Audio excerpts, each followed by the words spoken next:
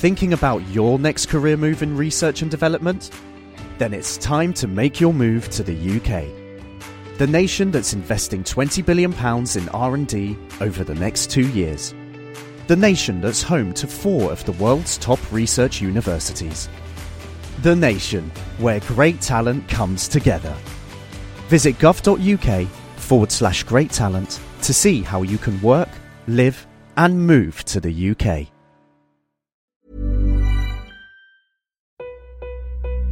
I have you loud and clear. Hello. Welcome. Science. And that is to say, physics, medicine, nature, or space, time, the brain, life, the universe. Hello, this week the power of computer simulations. And we're asking, are we all living inside one? Plus, in the news, making diabetes treatment smarter, diagnosis by an electronic doctor, would you be comfortable with that? And the world's first robot that can pick lettuces. I'm Adam Murphy. I'm Chris Smith, and this is The Naked Scientists. The Naked Scientists podcast is powered by ukfast.co.uk.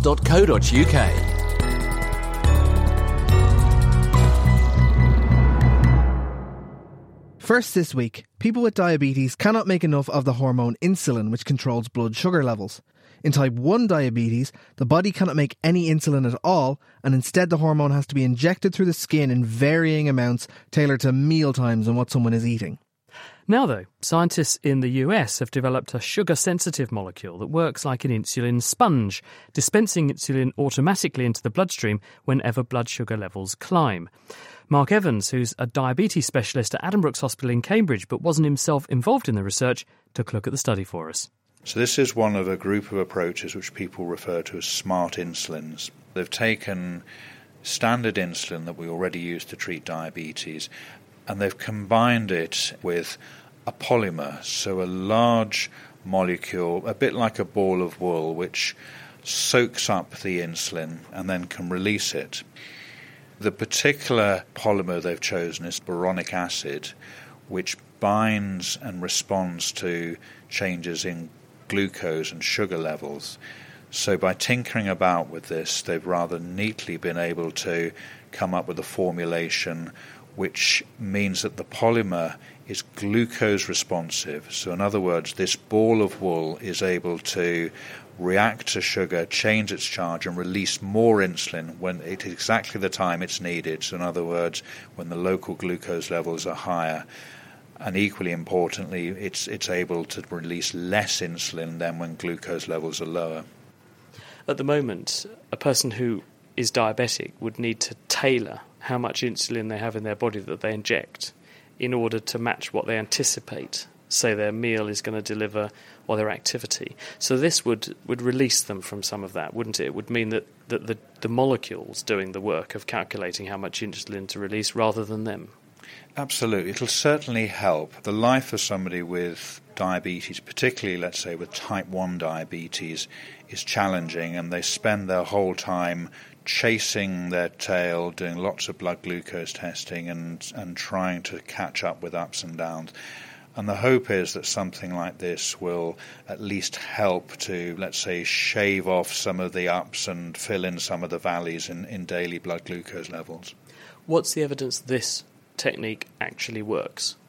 So they've tested their system in mice and in pigs with type 1 diabetes under conditions of artificial glucose load, so essentially giving a slug of glucose and delivering either this insulin or regular insulin. They've also in mice done a slightly longer term study over a couple of weeks or so of twice daily injections, and it does seem to work at least better than the control insulin that they gave under the particular experimental conditions they tested this under.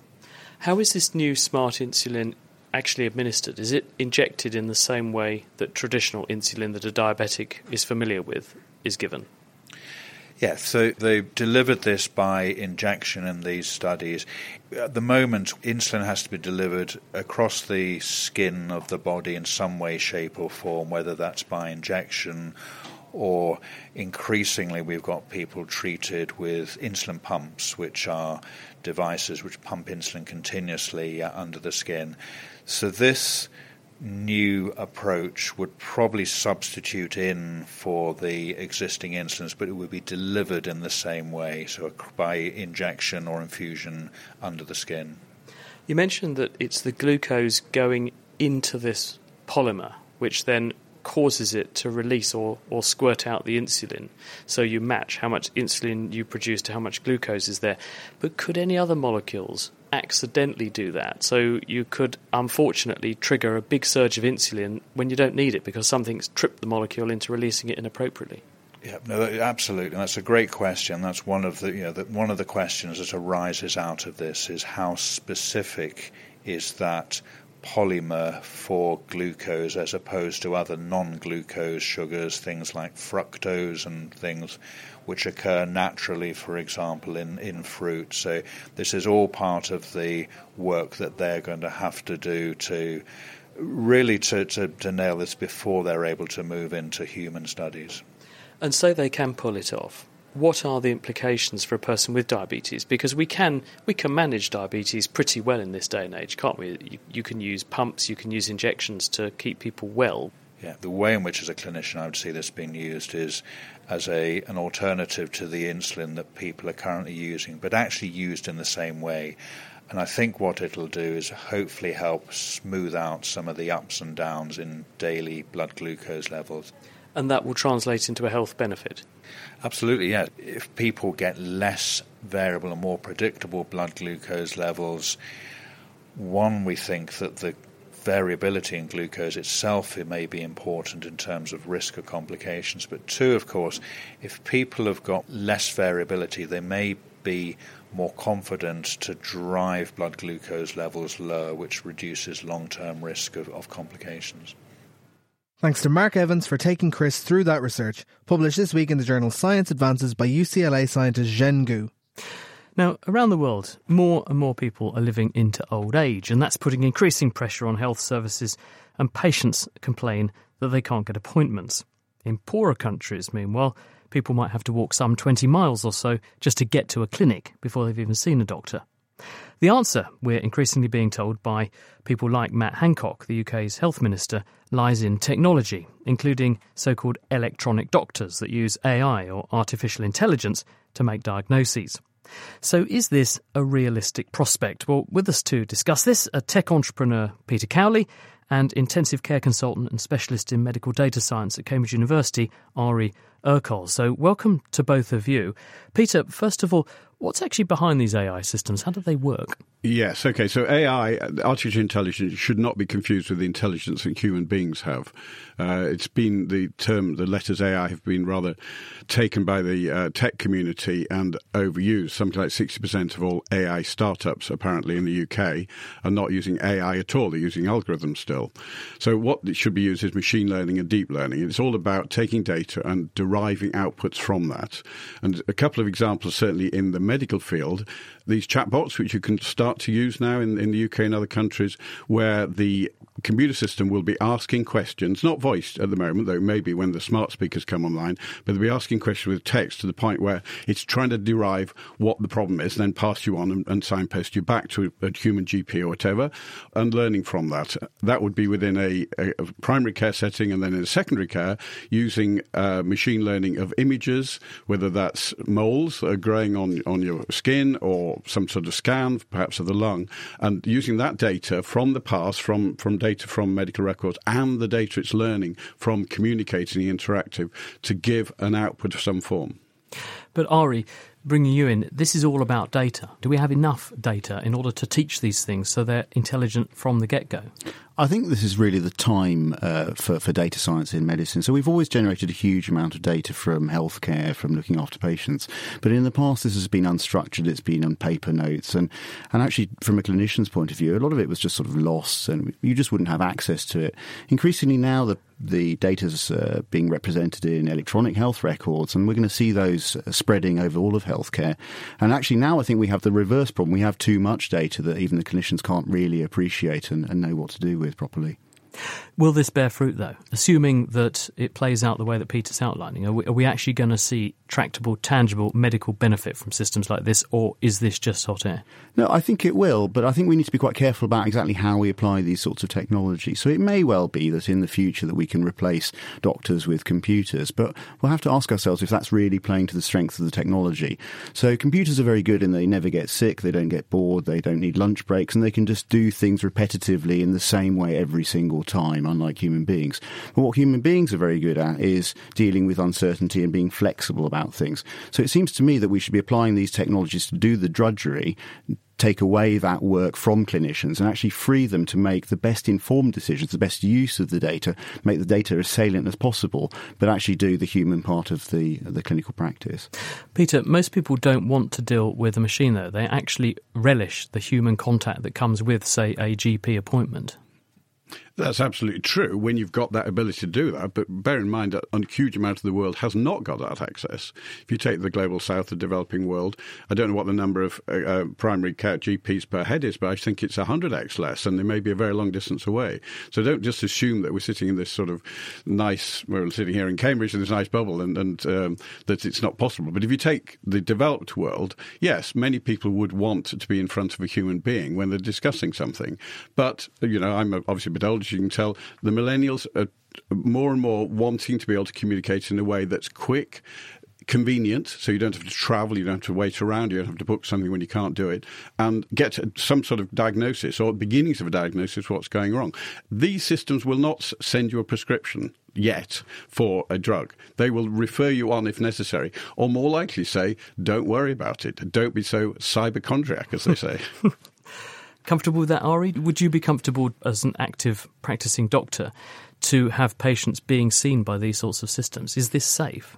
I think at the moment we're probably not quite at that point in terms of actually making real decisions. I think the actual decision making is probably still firmly within the grasp of the clinician. But that doesn't mean that there aren't massive opportunities from these kinds of technologies to assist the clinicians and actually improve availability of healthcare in that way instead.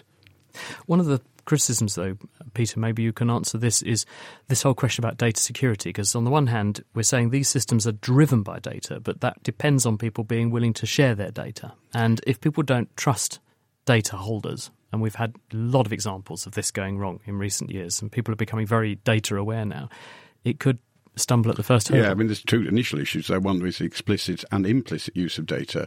If you actually sign something off, at least you've got a choice. But there is data out there that's probably being implicitly used without your choice. And then there's a level of anonymization. If you've got a very rare disease in a particular location, then difficult to make anonymized. But if you're a general member of the population, anonymization's easy. And again, but in the end, it comes down to trust. Personally, and I'm pretty technophile here, I think the data will lead to better outcomes in time. I think, and I know there'll be doctors listening to this, there are misdiagnoses going on, and if that can be reduced in time, which I believe it can be, we might be looking 10 or 20 years out, it will be beneficial to the population. So it all depends on one's view. In the end, we've had this conversation many times, Chris, over the last 4 years. If you don't like being tracked, don't switch on a smartphone. Don't use tech. Last question, Ari, in 15 seconds. Who gets sued? That's a very good question, and we don't really know. At the end of the day, at the moment, it's still me. So you take responsibility of the whole of Adam Rooks Hospital. I'm afraid I do, yes. Thank you both very much indeed, Ari Ercole and Peter Cowley. Hi, Katie. How are you? I'm pretty snug, to be honest. It's quite cosy in here. The Naked Neuroscience podcast explores the workings of the brain and the nervous system in our bodies and beyond. It does not mean that you need to be sophisticated on an instrument. You can just hack on a piano. Wow, so I can legitimately tell my friends to shut up because I've just passed my driving test. You have my blessing, yeah. Do you want to know who you are? Can we actually understand how we think? From lifting the lid on consciousness to remembering how to forget, join me, Katie Haylor, each month as we make connections with scientists and spark up conversations on the latest neuroscience news. Listen and download for free at nakedscientist.com/neuroscience or subscribe to Naked Neuroscience wherever you get your podcasts.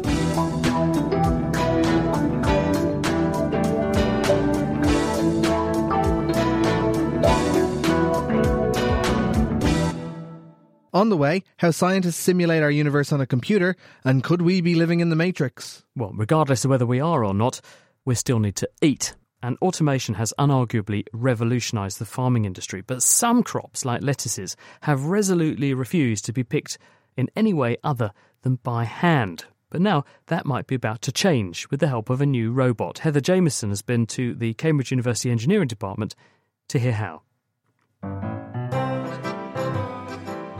Billions of lettuces are produced globally every year, and every one has been picked by hand. Whilst harvesting of other crops, such as wheat and potatoes, has for a long time been automated, lettuces have so far eluded automation for various reasons. Firstly, lettuces are very easily damaged, and supermarkets have very high standards for what they will accept. Secondly, if you imagine looking out at a field of lettuces, all you see is a sea of leaves. It's actually very difficult to pick out individual lettuces, even for humans.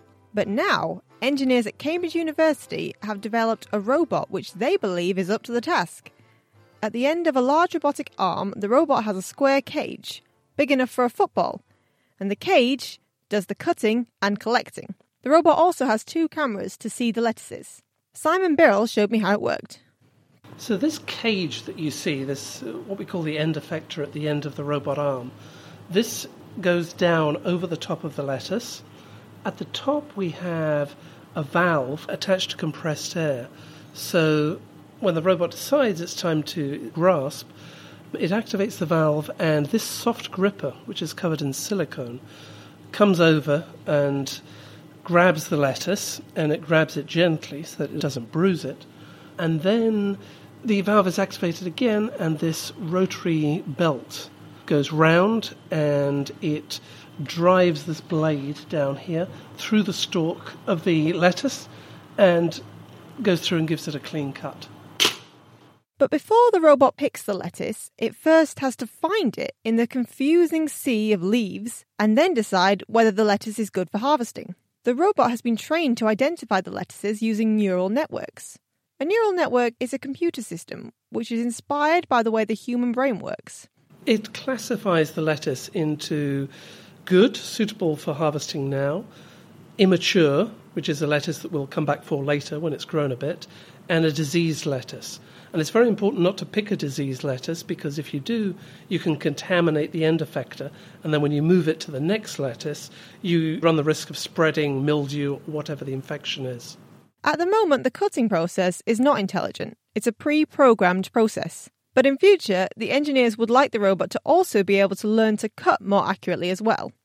The supermarkets are extremely picky about what the cut looks like. So the cut can't be too close to the lettuce head, it can't be too far away, it's got to be at 90 degrees.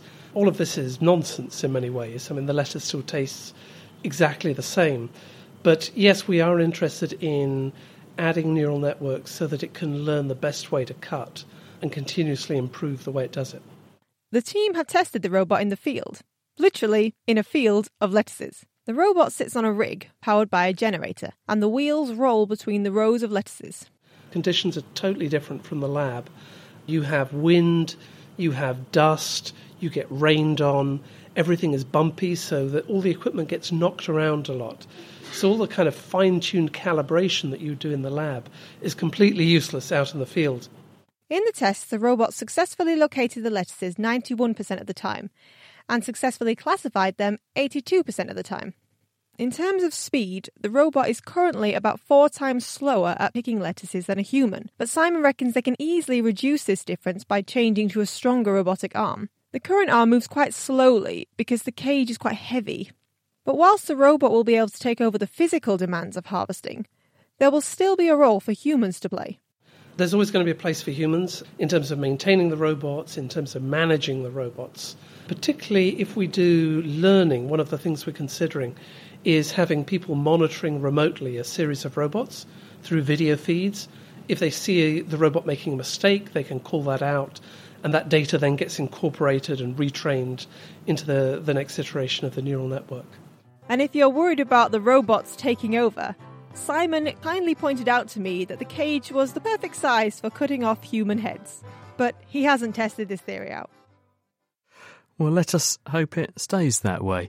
Thank you very much to Heather Jameson, and the work on the robot that she was discussing with Simon Birrell was published in the Journal of Field Robotics. Well, from salad now to another rather surprising plant. A giant agave plant at the Cambridge University Botanic Garden is preparing to flower for the first time in 57 years. It belongs to the asparagus family, and the first hint of the flower appeared on the 19th of June. Since then, in the past week, the flower spike has been growing a whopping 10 centimetres every day. Alex Summers from the Botanical Garden is here to tell us more. So, Alex, what kind of plant are we talking about here? It's a tequila type thing, isn't it?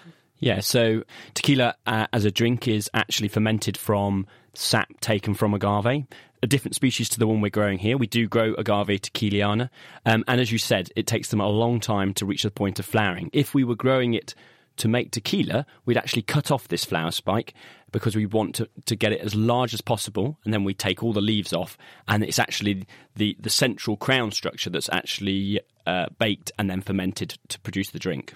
What does it look like? What would people see if they went? They'd see a large rosette of leaves. So imagine a dandelion with very, very thick leaves, and then amplify that up to about 2 or 3 metres in size, and then you'll be thinking about the sort of rosette that you're looking at with our current agave that's about to flower now. And then the structure coming out the top of it stands now at about 3.4 metres.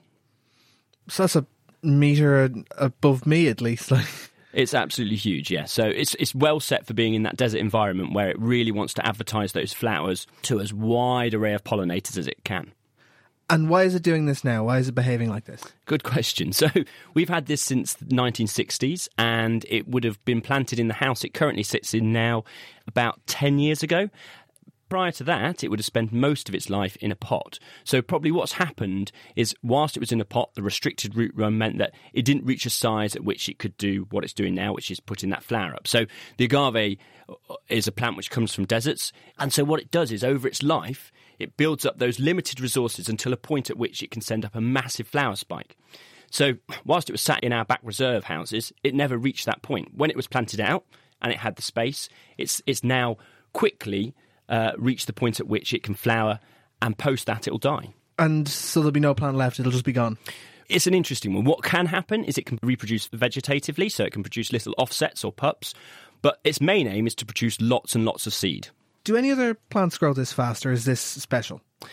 It's one of those situations where this plant's been putting a lot of energy and time into producing that flower structure in the very centre of the rosette. But there are many other plants that are able to quickly increase their size like that. So if you come at the moment, we've got our very large Victoria water lilies, and those pads are up and increase in size over the course of a couple of days.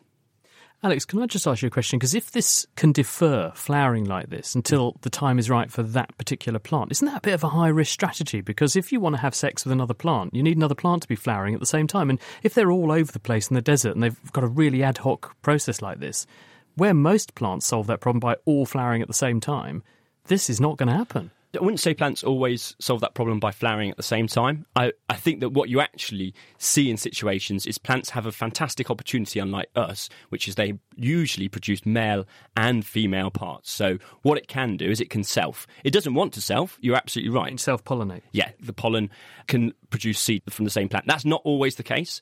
But in the case of something like this, it's obviously working on the situation that it grows in a massive environment. And probably one of the drivers of evolution is that it is a huge ecosystem, which means that there is a likelihood that it's going to be in flower at the same time as another. It's also setting up so it can present itself to organisms which are able to travel long distances. And that's why it presents itself probably at such a large size. Alex Summers, thanks very much.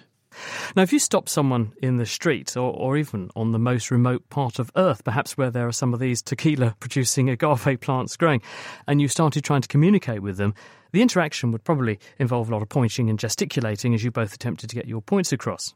Surprisingly, we've probably got our baby selves to thank for the fact that we can do this, as Ankita and Urban heard from Cathal O'Madigan. Pointing is the universal language. If we're on holiday somewhere and we don't speak the language, most of us will resort to pointing and smiling to try and communicate with other people.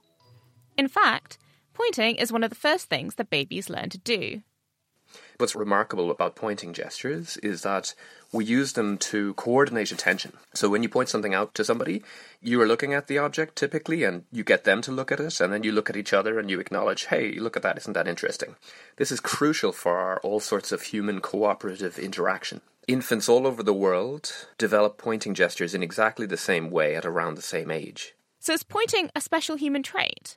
Or do other animals also point? Other animals don't point spontaneously.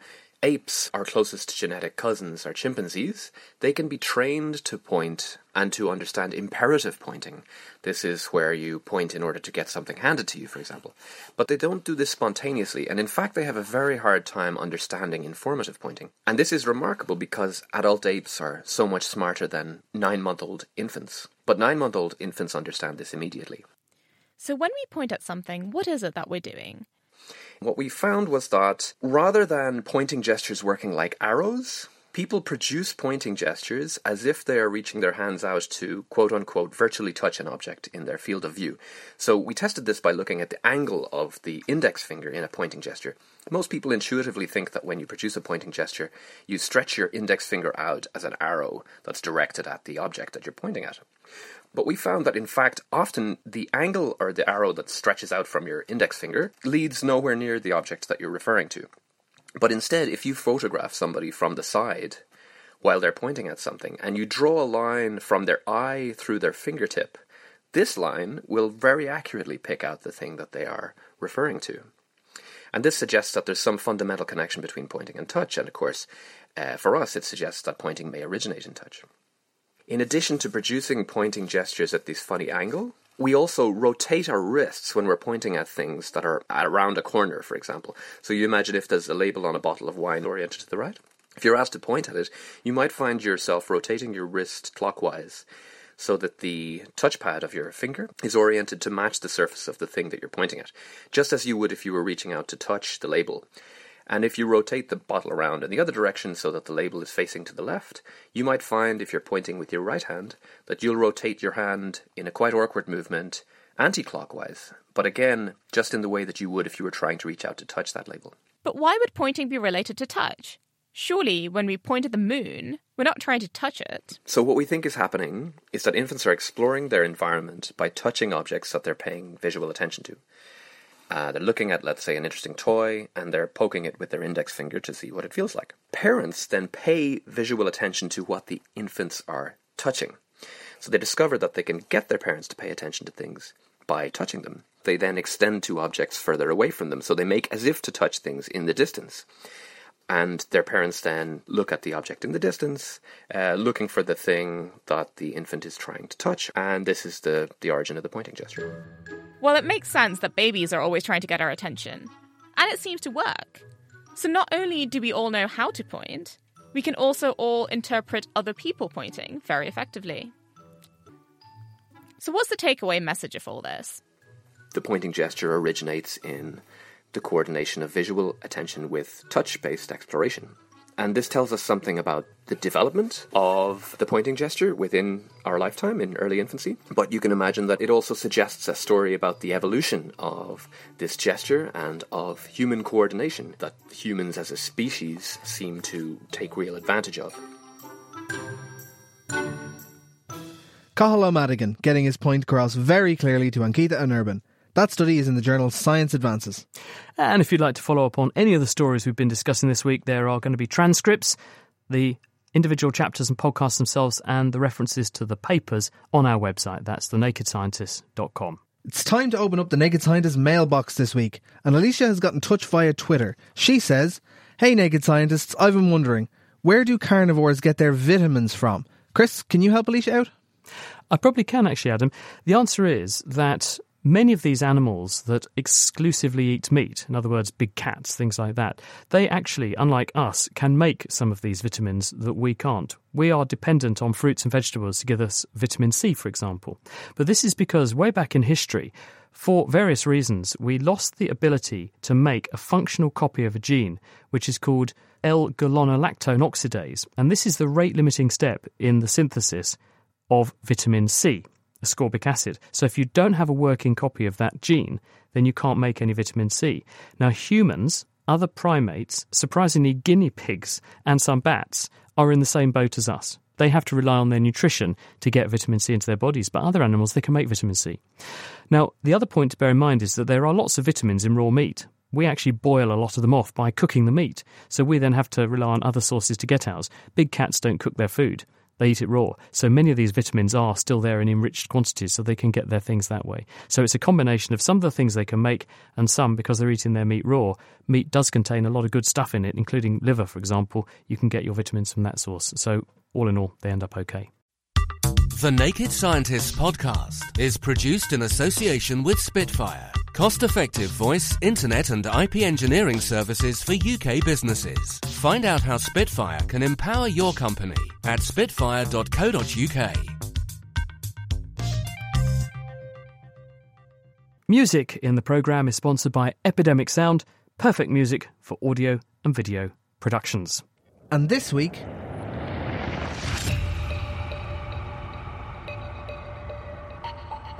we're asking, are we all living in the Matrix? Is everything around us real, or could it have been created by a computer?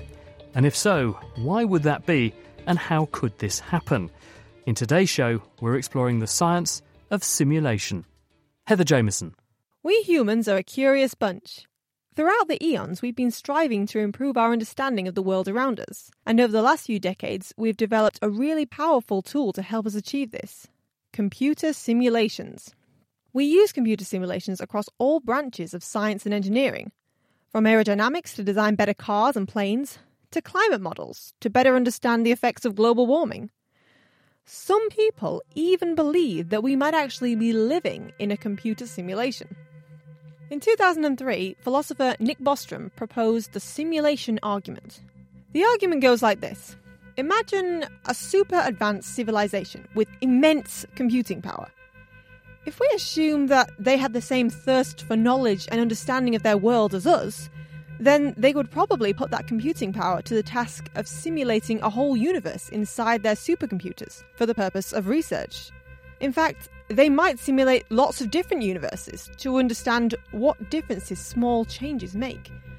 Then, what if the simulated civilizations also attain the ability to run their own simulations?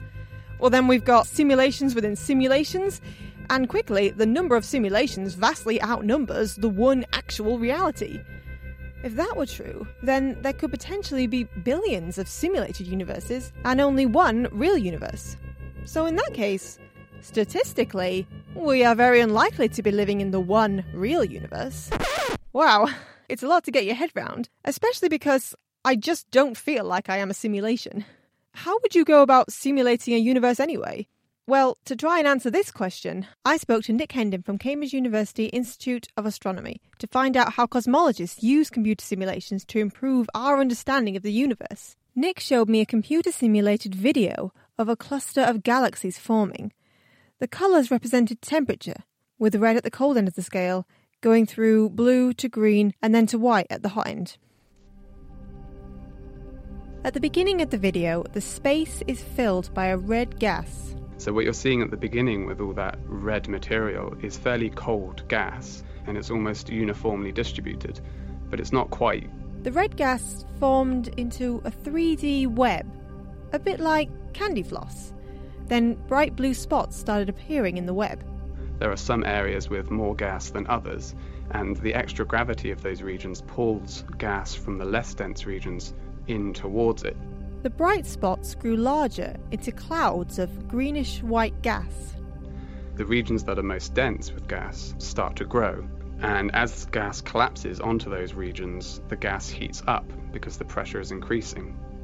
The individual clouds of gas gradually merged together to form larger clouds, until eventually the scene was dominated by large clouds of greenish-white gas, with specks of red gas in the dark spaces in between. It looked just like what I've seen in science fiction films. But how is a simulation like this produced? Well, first, you tell the computer to simulate a very large box. A box that is hundreds of millions of light years across. And you fill the simulated box with particles. Those particles represent mainly gas and dark matter. This is mostly the gas that was around in the very early stages of the universe. So that's about 3/4 hydrogen and 1/4 helium. And then you apply the physical laws, such as gravity and the laws of motion that describe the fluid motions of the gas. And you also add additional processes such as star formation, black hole physics, and various other physical processes that are important for the formation of realistic galaxies. But the universe isn't a box. So what does the computer do at the edges? The way they get around this problem is by setting it up so that when a particle goes out of the right-hand side, it re-enters on the left side. In other words, you pretend that the box is replicated on all sides. This works pretty well, as long as the box is large enough. But how do cosmologists know that their simulations are accurate representations of reality?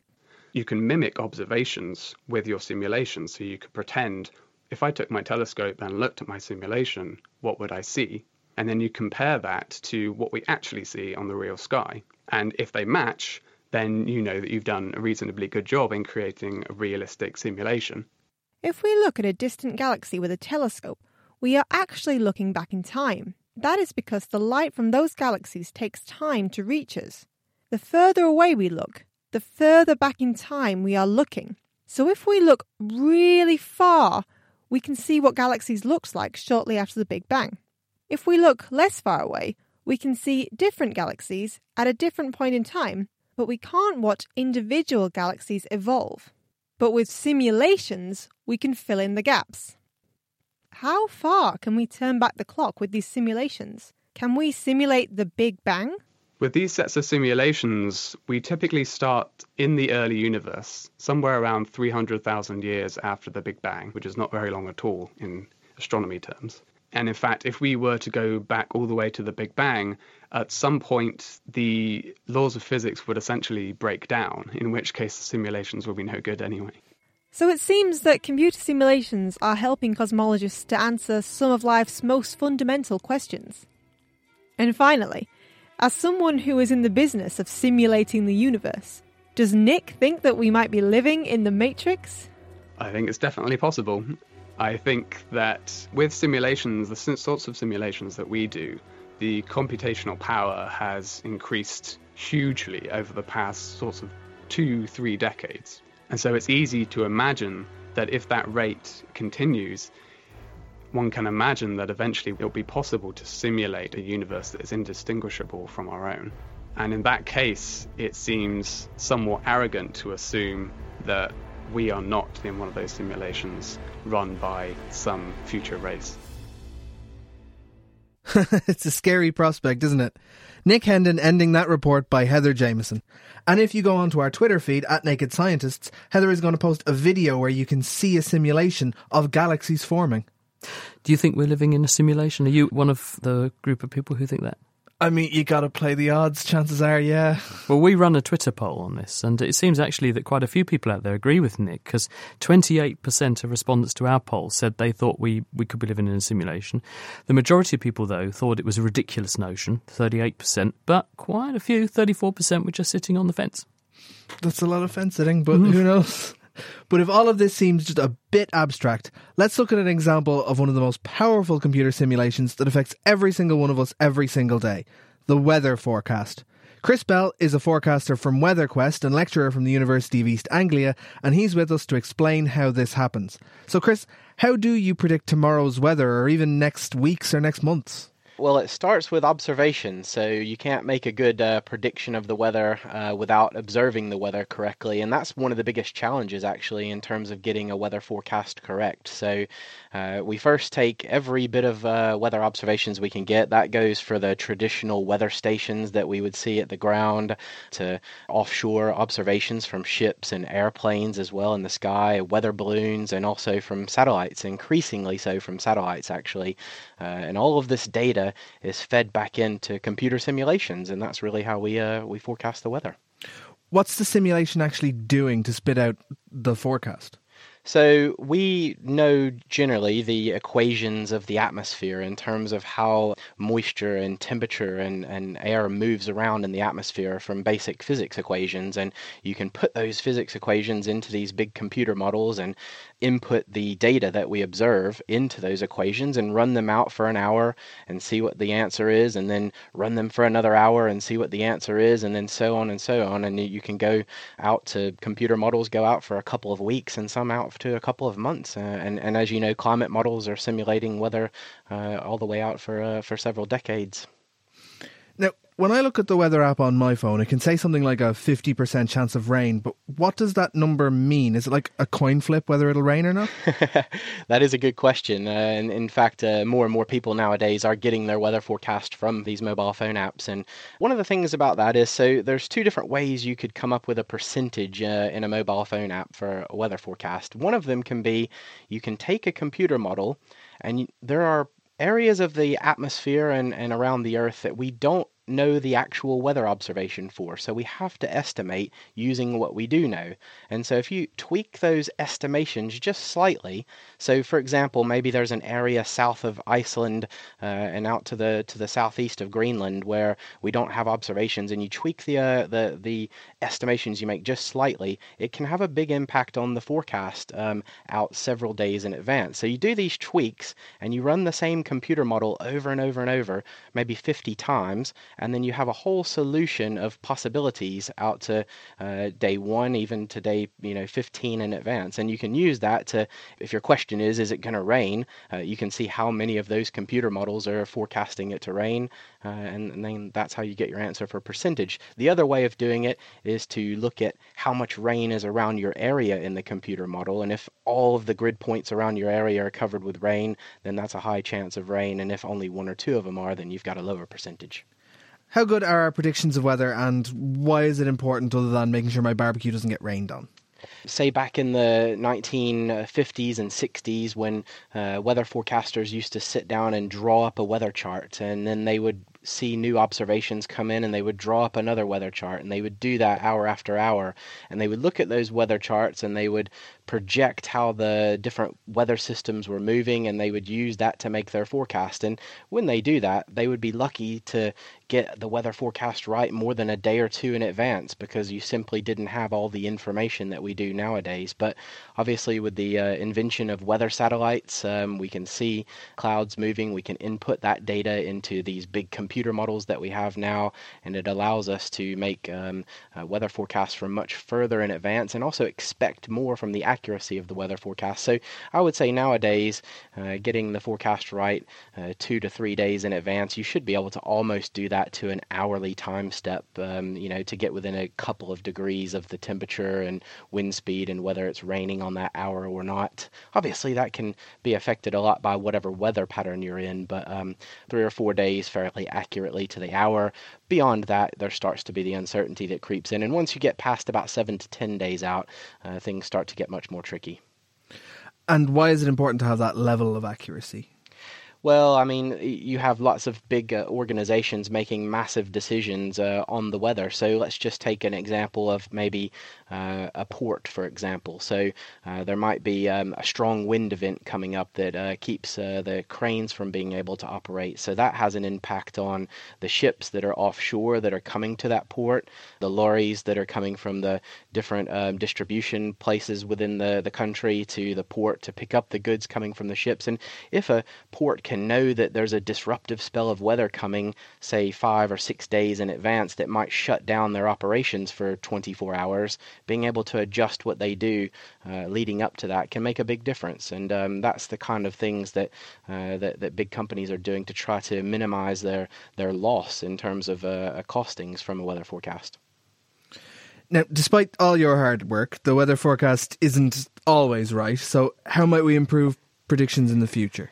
Yeah, that's a really good question, because we are starting to see that computer models are getting much quicker. We are having more and more data that we're putting into them, but actually we're having fewer and fewer weather observations from the surface of the Earth and more reliance on satellites. So I think that's probably the way forward in future, is to improve our ability to monitor the weather from a satellite, because it's still quite difficult for a satellite to see through the atmosphere. So it can have a good idea of what the temperatures are at the cloud tops and what the temperatures are at the surface of the Earth, but seeing what's happening in between is quite difficult for a satellite to do, and we're constantly improving the ability to do that, and I think that's probably the way forward. That combined with something else that was mentioned in the show, machine learning. So I think machine learning is another thing that's going to be happening in the future for weather forecasting. So you look at loads of different weather variables, wind, temperature, pressure, pressure anomalies, and that sort of thing, and you put all that data into a machine and let it come up with the solution rather than the traditional style of weather forecasting where you're running a bunch of equations. Chris Bell from WeatherQuest, thank you very much.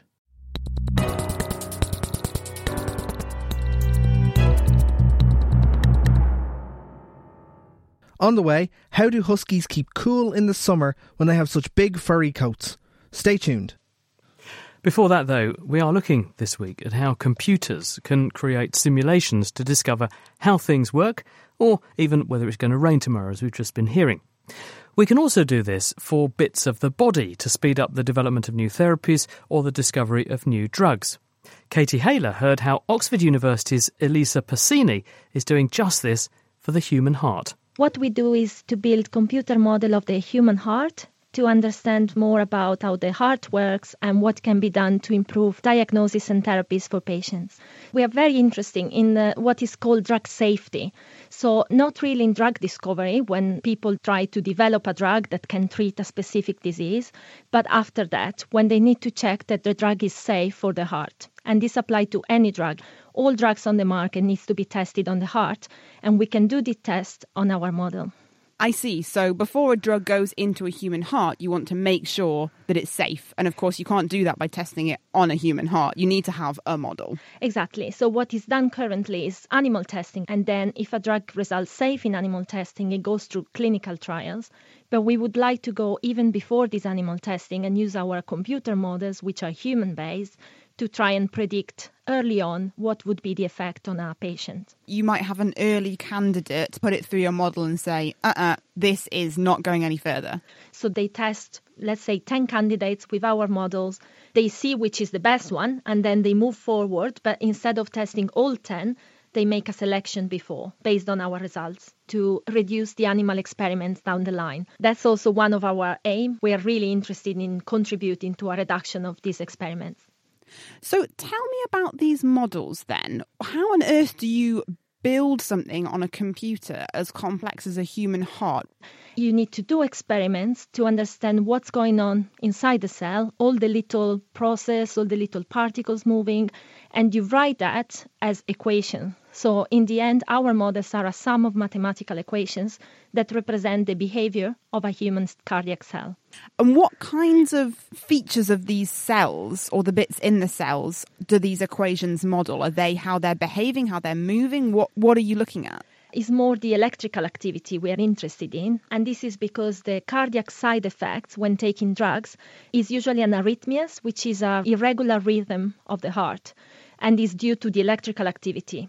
So what we study is the ion that are moving in and out the cell through ion channels.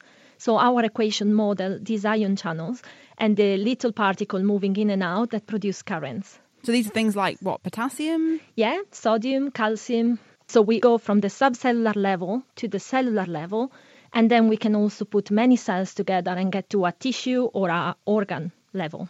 Wow, and all of that is being portrayed in terms of equations. That's a lot of equations. Yes. So now you've got this model. How good is it?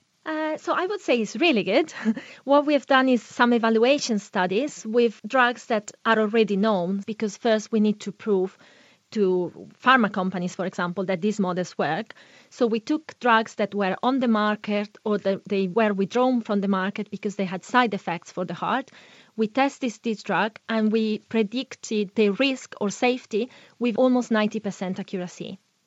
The thing is, not all hearts are the same. Maybe things like age might be a factor. So what kind of heart are you building? Is this a generic heart, or are you factoring in variation? Until, I would say, 2010, what was used in computer models of cardiac cell was mostly an average model. So we had one model of the heart that was sort of representing everyone.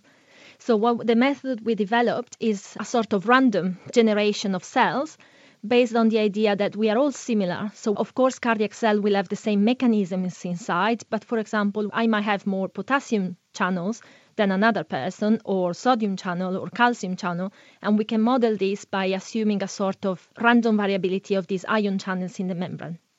So, looking ahead then, could this actually be used in future to make a very specific individual model of a heart? For instance, if you're trying to diagnose a potential condition in someone? We would like to get there, and we actually started some works in this respect. What we do is we collaborate with hospitals, and from them we can get images from patients and data about, for example, a genetic mutation or a specific disease. From the images of the patient, we can get the geometry of the heart of these patients, and then we can incorporate our models into patient-specific geometry. And for example, if someone had a heart attack or has a scar in the heart as a result of this heart attack, then we can include the scar and see what a drug would do to improve his heart conditions, or what drug wouldn't be safe because of this scar, for example. How much precedent is there for computer modelling different parts of the body? Have other people done it for, kidneys, liver, lungs, other organs? Yes, definitely there are models, for example, of bones and muscles. As for organs, I would say the heart is quite advanced compared to the other, and this is because it's been around for like 60 years. So there are people doing modeling of kidney, gastrointestinal system, neurons. So yeah, there are lots of people working on computer models of human body and physiology.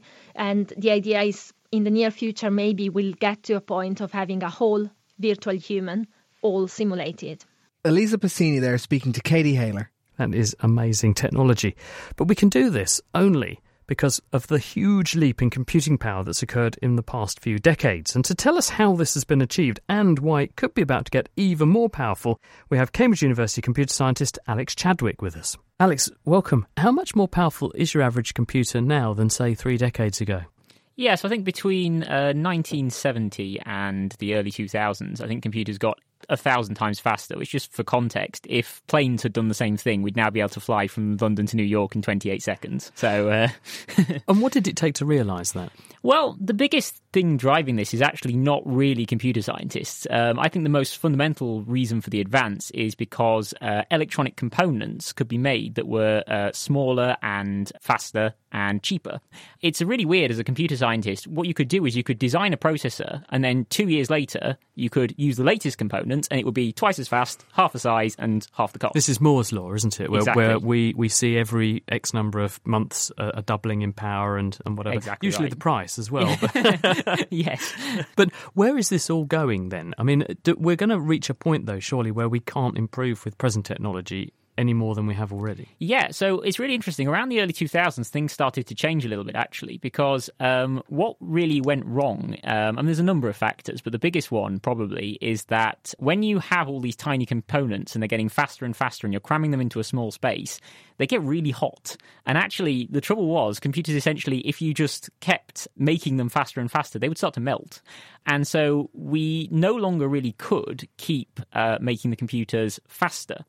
And so that's why computers actually haven't sort of numerically got any faster since the early 2000s. What's happened instead is we've realized that because the component's getting half the size, we can actually put two computers together in the same space we would previously have one.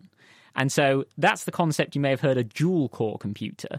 That's when you essentially have two old computers, effectively, a core, stuck together. Although each of them are roughly the same speed as the previous computers, by working together, they can achieve results that are faster. I suppose, though, that in order to support having multiple cores, effectively multiple computers working together, you've got to have the right architecture inside the computer so that you can feed the instructions in and they're divvied up among those cores the right way to make those instructions get followed to produce something useful. Yes, and I think this is what sort of the has been changing in the last few years. The thing is, when people first started putting multiple computers together, they more or less didn't think about that. They more or less just took two existing computers, bolted them together, changed nothing and expected that to do well. And for 2, it kind of works. The trouble is, sort of nowadays, we're getting more and more computers stuck together. I think you can probably buy 16. The server that's running the Naked Scientist website has got some crazy number. It's like 24 cores. Yeah, exactly. It's just amazing to think you can do that. They're really good individually, these cores, at working on their own problems, and that's kind of what they were designed for, so that makes sense. But when you stick them together, it's like if you have, multiple people working in a team, they need to communicate and work together. And the more of them you have, actually, the more communication you have. In a business with hundreds of employees, there's going to be people all the time in meetings, constantly coordinating. It's the same with computers. As we get to, 24 cores or more, we have to communicate between them. Because you're working on something which is hopefully going to mean that they are less antisocial and they get on better, these cores, and communicate better. So is that the linchpin? We thought, what would we do differently if we were redesigning the core from scratch? Rather than just bolting existing ones together, let's throw that design out the window and say, okay, what would we do differently today if knowing that the computers of the future will have many cores? And so we have designed a sort of sociable core, if you like. Yes, so one that is capable of working together all the time. And so these cores are able to do computations at the same time as sort of having a natter to their mates and sort of constantly talking about what is happening on the calculation and so on. Working together to solve the problem is sort of fundamental to the design. Like the internet and social media, I guess. We have to have a network to communicate between them all. And how much faster will your architecture be? It's very difficult to answer that question because essentially the individual cores are worse because as a trade-off for there's an overhead because of the being more sociable, they get distracted more often, presumably. Exactly, yes, they're all having a natter, exactly. So I think it really depends on the problem. So like in the previous interview, we heard about the heart simulation. So in that example, you can imagine each core sort of handling one cell of the heart and then having a natter about, what's happening to that cell to the next core. So I guess it's going to be a question then of actually writing software and systems that will exploit your system to make the most of it. Because if you take your system and just shove the present-day operating environment at it, it's just not going to cope so well. But if you've got things written bespoke for it, it's going to do much better. Exactly. And the programmers really need to think in a different way to use it. And that's kind of what I'm personally researching. Alex, thank you very much for joining us. That's Alex Chadwick from the Cambridge University Computer Science Lab. And also our other guests this week, thank you to Chris Bell and Elisa Passini and Nick Hendon. And now to finish this week, it's time to step out of the sci-fi realm and into the animal kingdom for our question of the week. And Matthew Hall has been sweating over this one from Alex. I have several friends with huskies who claim that the thick fur of the dog protects them not only from the cold, but also from a hot summer's day as well. Could this possibly be true? Let's help out our animal lovers and get to the bottom of this hot topic. On the forum, we got a response from Evan, who thinks dogs often shed their hair when the seasons change, adopting a thicker, more insulating winter coat. That allows them to, quote, insulate themselves from the cold of winter and from the heat of a hot summer's day, end quote, but not in the same season. To turn up the heat on finding an answer, I combed through some professionals in insulation and found Christoph Schwening from Cambridge University. Well, your friends are right, Alex. But there is nothing very special about huskies. Insulation, and fur is a relatively good insulator, has the general property of reducing energy transfer across the insulating material in either direction, whether the temperature on one side is colder or hotter than the other. For example, insulation in the roof of a house will keep it warmer in winter and cooler in summer. Equally, insulation within a flask will help maintain the temperature of cold or hot liquids put into it. So by extension, an animal with a furry coat should lose less heat in cold conditions and gain less heat in a hot environment. That is, insulation helps to isolate the animal's own body temperature from the external environmental temperature. The problem here is that it conflicts with our own experience, and simply extrapolating our physiology to other animals can be problematic. If you put on a thick winter jacket in the summer, you will rapidly overheat, especially if you do some exercise whilst wearing it. What is missing here is the difference between how dogs and humans regulate their body temperature in hot environments. Our main way of losing heat in warm conditions is through the evaporation of sweat from our skin. Putting insulation over the skin, or indeed just preventing air flowing over it, stops our ability to lose heat, and so we rapidly become too hot. In hot environments, dogs don't lose much heat by sweating. Like us, they do still lose heat by evaporating water, but that water loss arises through panting, and fur does not prevent that process. Dogs can also lose heat by lying down on a cold surface, and fur does not prevent that either.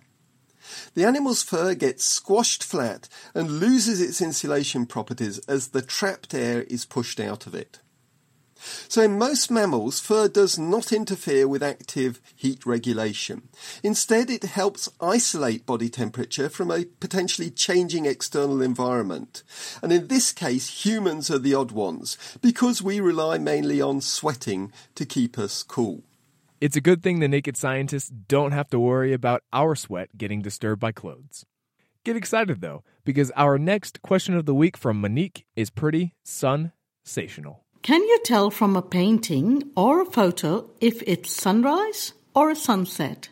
What do you think? You can email chris@thenakedscientist.com, find us on Facebook, tweet @NakedScientists, or join in the debate on the forum. thenakedscientist.com/forum. And that's all we've got time for this week. Thanks to Heather Jameson, who put the programme together. And do be sure to tune in next week when, 50 years since humanity first set foot on the moon, we're going to honour it with a special show all about Apollo 11 and the moon landings. The Naked Scientist comes to you from Cambridge University and is supported by the EPSRC and Rolls-Royce. I'm Chris Smith. Thanks for listening, and until next time, goodbye.